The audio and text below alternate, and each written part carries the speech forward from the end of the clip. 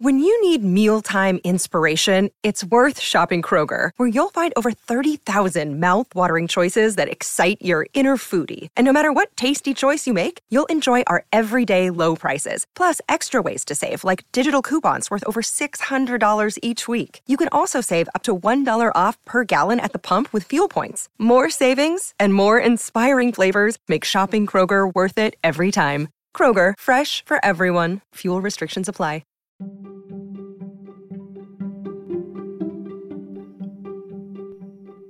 Welcome once again to the Dr. Sky Experience. You're listening to me, Dr. Sky, on Talk Radio 77 WABC, the crown jewel of radio, the iconic talk radio station 77 WABC, with our weekly Dr. Sky podcast, Sky Update. Welcome as we discuss episode 15, as we move deeper into the month of January 2023.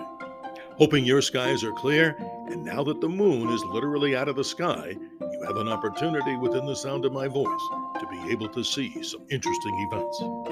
Whether you're listening to us here in the New York metro area, or around the nation, around the world, or around the universe, you're at the right place.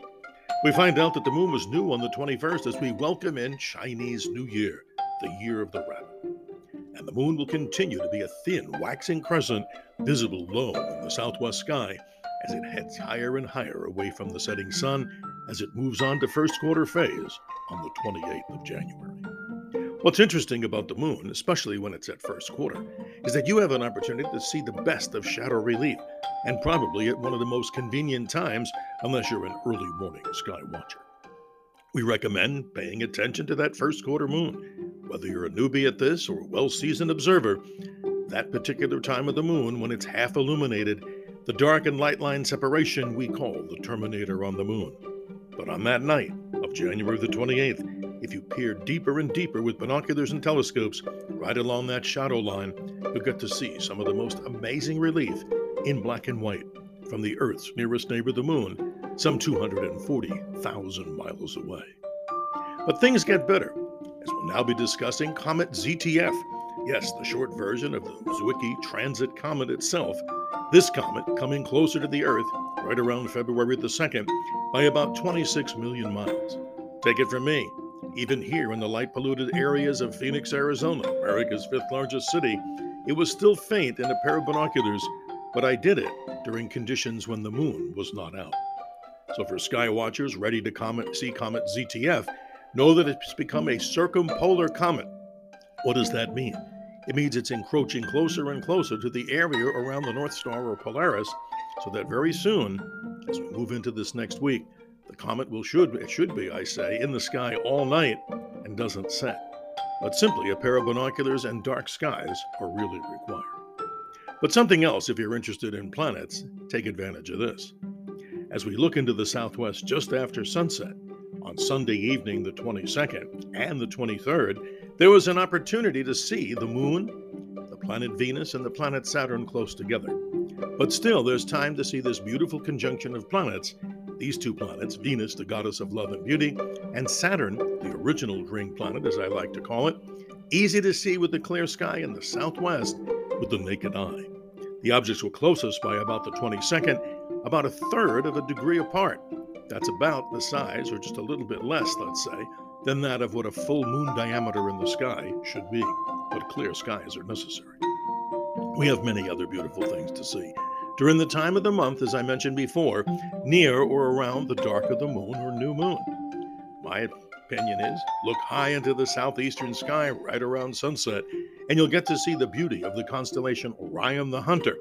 This, one of the most magical constellations in the entire sky, because it has a star to the upper left area of Orion known as Betelgeuse. That is in the armpit area of Orion. A star that's a red supergiant that may one day, according to astronomers, and they're accurate on this, may implode and give us our first supernova that we've had in quite a long time. But the problem is, nature does things on their time schedule, his or hers. This explosion could happen in months, it could happen in years, or it could happen simply in thousands of years. But as you look toward Betelgeuse, know that the star is about 500 light years away, Just to the opposite side of Orion Hunter, their Hunter, is a beautiful blue supergiant star known as Rigel. It too is a blazing object in the heavens and easy to see. But what about deep into the area of Orion?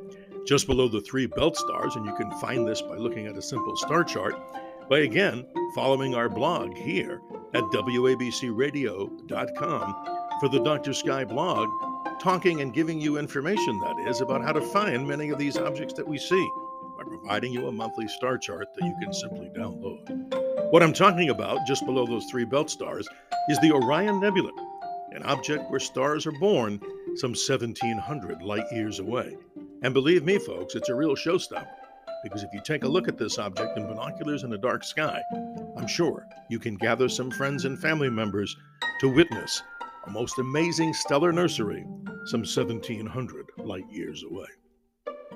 Dr. Sky always reminds you to keep your eyes to the skies as we're here on Talk Radio 77, WABC, the crown jewel of radio, broadcasting here out of New York City, around the nation, around the world, and literally around the universe. I'm your navigator on the highway to the heavens, and if you'd like to email me, it's real simple. It's simply drsskyshow@gmail.com. That's drsskyshow@gmail.com. And again, thanks to John Katzimatidis and the Cats Roundtable and the weekend radio show that I do appear as a guest with great information from the realms of astronomy, space, aviation, and weather.